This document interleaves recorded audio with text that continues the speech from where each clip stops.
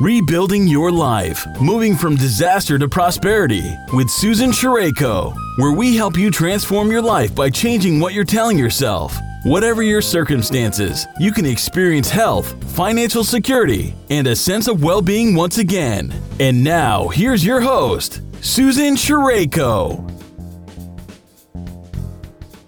Hi, I'm Susan Sherayko, and welcome to Rebuilding Your Life, Moving from Disaster to Prosperity. Today, I'm going to be talking about intention, what you want. Most authors, coaches, and guides consider, intention to be one of the most important aspects of trying to get anything you desire.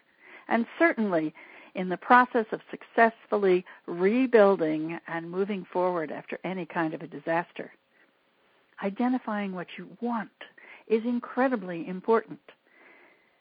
You may know that you need to take care of your physical survival or develop new habits and listen to what you tell yourself, but you may not want to do it.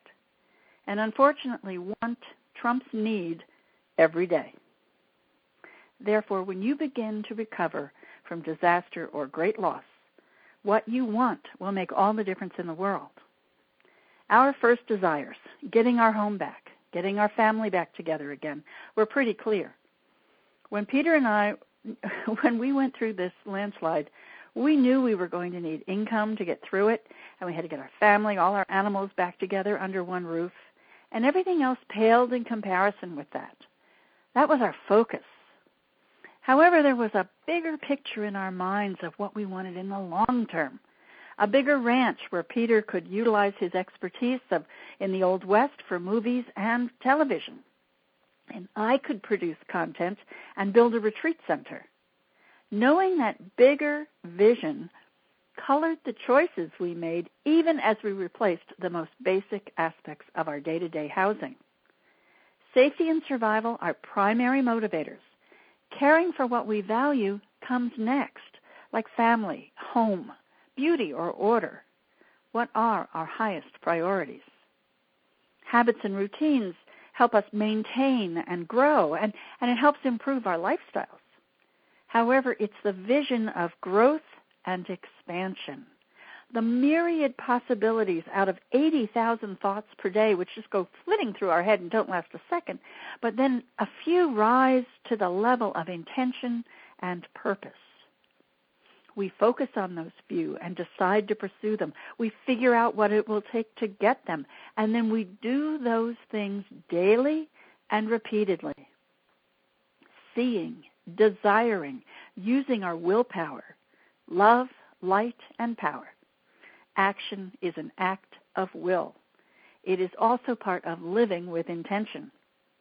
It's our awareness that we have to consciously go after something, doing what has to be done daily, repeatedly, until the power of cosmic habit force kicks in and we become what we desire right now, where we are.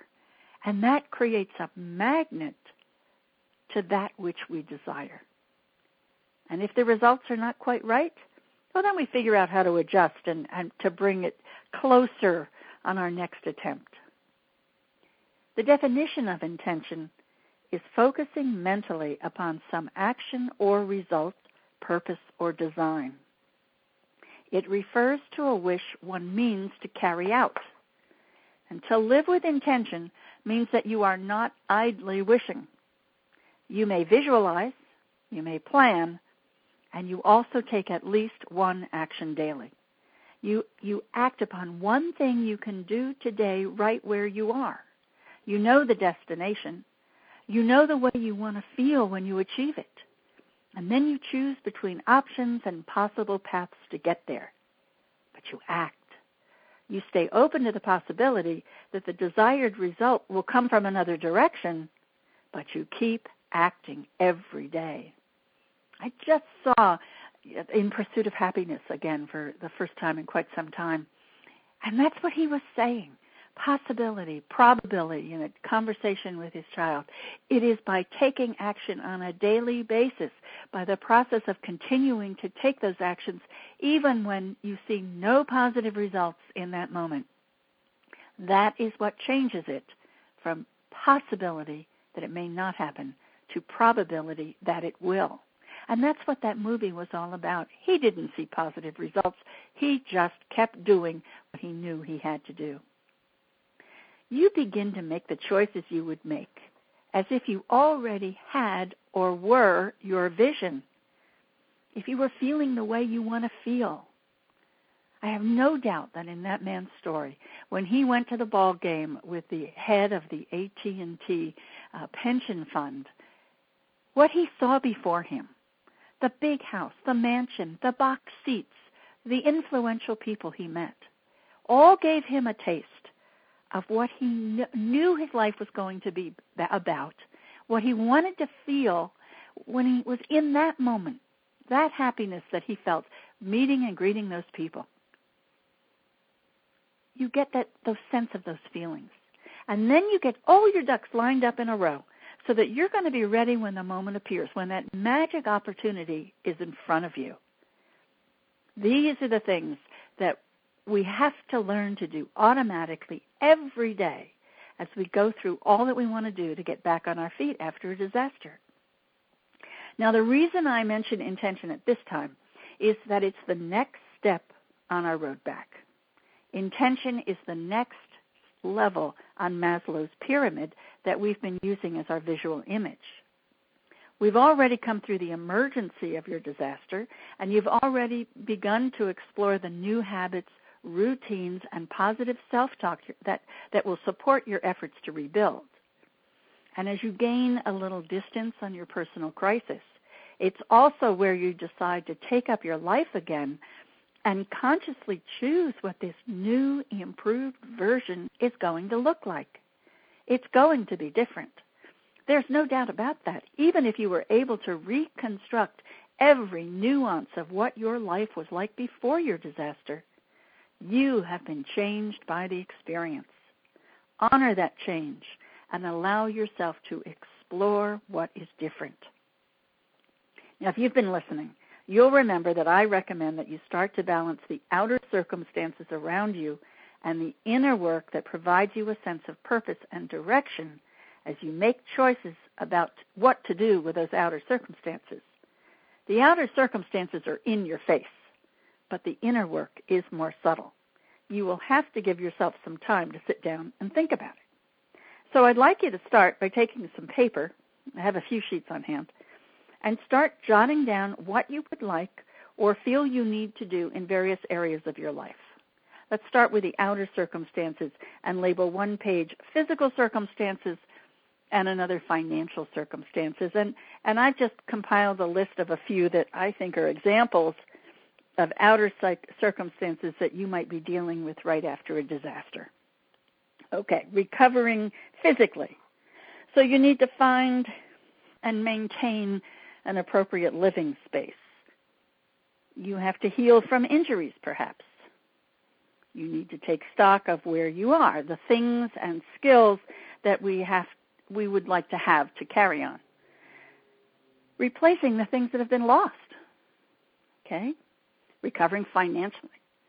Making all those insurance claims and picking up the pieces, which are the things that the Red Cross can help you with, and getting cash flow, paying your bills and getting out of debt, calling creditors to work with you, replacing vital documents, reestablishing income and work in spite of your loss so that you can carry on. And that can be a tough one.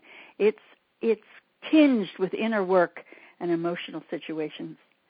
Peter and I have often said that one of the best things that happened to us immediately after the landslide was a phone call from a producer asking for Peter's services on a television show at the time. And that call gave us something to rally around. We could do that work.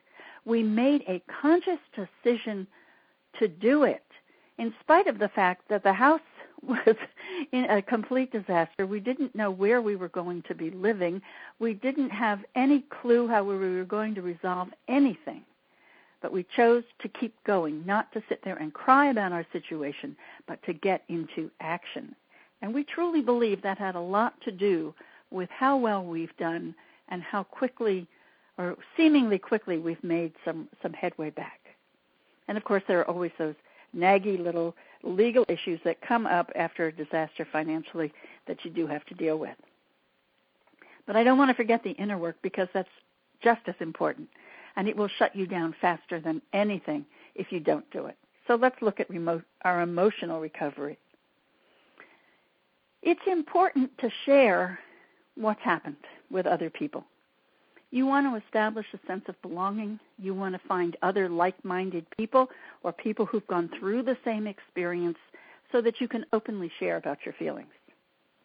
You want to make sure that you decrease the number of environmental stressors that you've surrounded yourself in. You need time to heal, and the less stress you have in your life, the better. You want to be patient with yourself and with other people. This takes time, so set limits so that you don't overdo it. Take a mental and emotional inventory. Just like the physical one we took earlier, we want to take stock and do an assessment of where we are. This is probably not where we want to be, but where do we want to be? And what actions do we anticipate we're going to need to take to get there? What's missing? What can I repair? What do I want to share or given a new chance? I mean, if you've lost something irreplaceable, what can you substitute? And I put in that category things like your routine or the groups with whom you participate. Any new rules you may have to put on yourself for living. What do you want? It's important to establish goals and set priorities and then break them down into small tasks that require baby steps to accomplish so that you can stay positive. Optimism is a stress buffer. Fear and stress are the biggest long-term issues we have to face. If you look at what has worked for you in the past and use it here, it's also helpful. We want to take our focus off what we've lost in our lifestyle, and it's because it's intricately entwined in our self-identity. And this is accomplished by learning how to think in more positive ways. And as we learn to think positive thoughts, we can begin to define something new that we want or figure out how to rebuild or replace what we previously had, create a plan to accomplish that, and take action. Recovering spiritually, well, if you already belong to or participate in spiritual or religious practices, I would say keep doing them. They are a great source of comfort and inspiration. And if you're not that active, or if you'd like to deepen your activities, I would suggest you learn to access your subconscious mind and quantum consciousness. This is a process. It took me a while to get this process of, even though I considered myself a spiritual person, I was about to discover new depths of that spirituality. And a lot of that came from doing what I call disidentification, which is an opportunity to lay aside all the things in your outer life, your physical life here, and discover your inner self, what it feels like. Establish a relationship with your subconscious mind. That became the greatest source of guidance and inspiration for me, and why I speak so much about it and how we use it. So what do you want to do about these circumstances? What we do is express our intentions, defining what we want and using our will or actions to do, be, or have what we want. Now, have you been writing down ideas while I was going through these different areas? Good. And if not, well, just as soon as you can, write them down. Our goal is to help you determine where to start rebuilding with your big picture in mind. So where do you start? I know I would say, as a student of Napoleon Hill, that success comes through organized effort around a purpose and a plan. Finding your why, the reason you want to heal and rebuild, what you want to feel, what you want to create.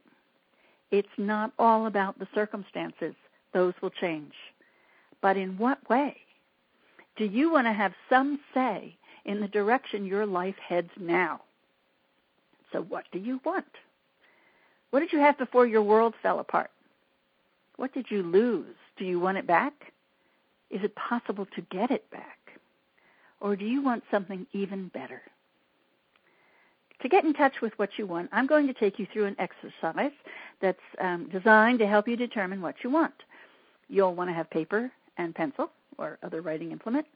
And I suggest that you listen all the way through, and then when you're ready to do the exercise, listen again and pause the recording while you're doing it. So first, let's take a moment to let the activities of the day drop away so that you can really listen to what I'd like you to do. Just take a few deep breaths. Breathe in. Breathe out. Breathe in. Let it out. Breathe in. Breathe out. And relax.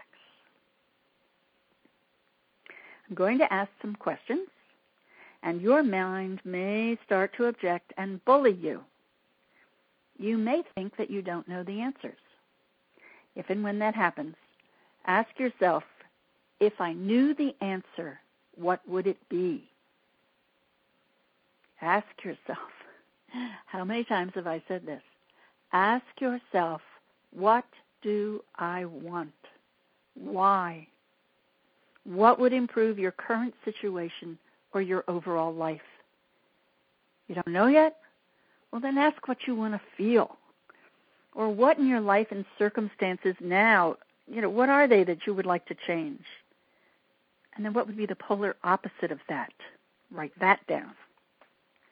Make as long a list as you like. 6 items is a good workable number, but you can go wild with this and just write and write and write. And write each of the things you want down on a separate piece of paper, and then draw a line down each page, creating a narrow column to the left, and label this your gripe column, and take the time to list all the reasons you can't get what you want in that column. For example, I can't achieve goal 1 because I have too many distractions in my life. My circumstances are bad. I have no time, no money, no energy. I'm too old. I don't know how. I don't want to lose what I already have. I don't want to rock the boat. And those last 2 are what we call golden handcuffs because they anchor you in your current situation. Sometimes your desire is too large and it becomes vague. It may need to be explained in greater detail to really work with it. So, for example, if you said, I want to live happy. Well, what is happy? So you're going to have to ask yourself, what is happy to you? Ask yourself what a person who knows how to live happy does when they're in this kind of a situation. Or if a happy person were standing here, what would they see? How would they choose to handle it? What are the components they would be looking for? Sometimes we find ourselves wishing for circumstances that would be different. And we may lament the death of a loved one, the loss of our home, life-threatening physical challenges. But there's a wonderful prayer to help us while we work through what is in our lives, and that's called the Serenity Prayer. Grant me the serenity to accept the things I cannot change, the courage to change the things I can, and the wisdom to know the difference. And then focus on what you can change. Faced with a problem, there is a difference between facts and truth. We cannot change or control our circumstances. We can control our response to and in the conditions. And when we do that, it has the automatic effect of changing our conditions. Listen to what you've been telling yourself and fill up that left-hand column. Take your time, get it all out. Once you've put all those reasons on paper, go back to the top, and for each objection, think of ways you could lessen the impact or eliminate each of those gripes. Brainstorm, come up with lots of them. Remind yourself, I know there's a way for this to turn out well for me. I know that all the answers I need are available to me. So what would I do if I knew what to do? Do this with every desire you've listed. Then look over the pages. Do you see any repeats or patterns? One nagging complaint that stands out above anything else? Do you see a solution that shows up repeatedly in many of your desire pages? Pick out one of these solutions and take action on it right away. Taking one action communicates your intention to get what you want and eliminate what you do not. When I originally did this exercise years ago, I chose one that was repetitive. It made sense that it would make a difference in times of, to have multiple areas being affected all at one time, and I think it really did. Within a year, I had changed my personal story completely, and I felt a great deal better. But the key is to focus on what serves you and your dream, do it consistently, in the moment, nurturing the seed in your vision. Tell your story, letting go of feelings by feeling them. Practice being your own because, doing the work to let go of the anchors. There is a caution, though, and we will come back to it. You can know your dream, and you can plan. You can rev your engines and never lift off. To live with intention and work it, you have to ask yourself, how much do I want what I say I want? Do I want it enough to take one action step? What is the one thing I can do right now that will move me in the direction of my dream? And then on a daily basis, you need to refocus and check your thinking. We need to continually work to catch and release any thought habits that are holding us back or stopping us. When we really master this ability to live with intention, we begin to see the next level on Maslow's pyramid, self-esteem. As we see ourselves moving forward, we gain back our self-esteem, confidence, and a sense of accomplishment that may have been damaged during our response to the trauma or disaster that we've been facing. Achievement and respect bolster our feelings of self-worth, bringing joy and a sense of well-being back to our lives. I'd really like to think of this as a turning point for you so that you can stop thinking of your situation as a disaster and recognize the blessings you'll find within it. It may be an event of great loss. However, you're standing on the brink of rebuilding and creating something even better than you had before. Peter and I certainly found that we have been blessed by disaster. Sometimes we get here quickly, and for others it takes more time. But as we go through these recovery activities, we are moving up one level on the hierarchy of needs. We are rebuilding and developing new habits, perhaps improving on the ones we've been using. And if we embrace the changes that we're being forced to make, we have a chance to eliminate any physical, emotional, or thought habits that no longer serve us. Action is necessary, as well as inner work, to move forward, to rebuild, to pursue your dreams, and to overcome what's holding you back. And if you're ready to move from disaster to prosperity, the time to start is now, right where you are. Your action step for this week is to go through this exercise, do the work, and choose one action you can take, and then do it. Remember, success is the continual act of deciding to take actions that moves you toward the creation of what you desire. You can choose rainbows over ruins. You can move from disaster to prosperity. So until the next time, thanks for joining me on your journey to rebuild your life. Have a great and prosperous day. Thank you very much for tuning in today. If you've been inspired by this show, leave a rating or review on iTunes and visit www.rainbowsoverruins.com to receive a free chapter from Susan's book. On behalf of Susan Shireko, this has been Rebuilding Your Life, moving from disaster to prosperity, sharing the journeys of those affected by sudden and great loss and what they did to heal, rebuild, and where they are now.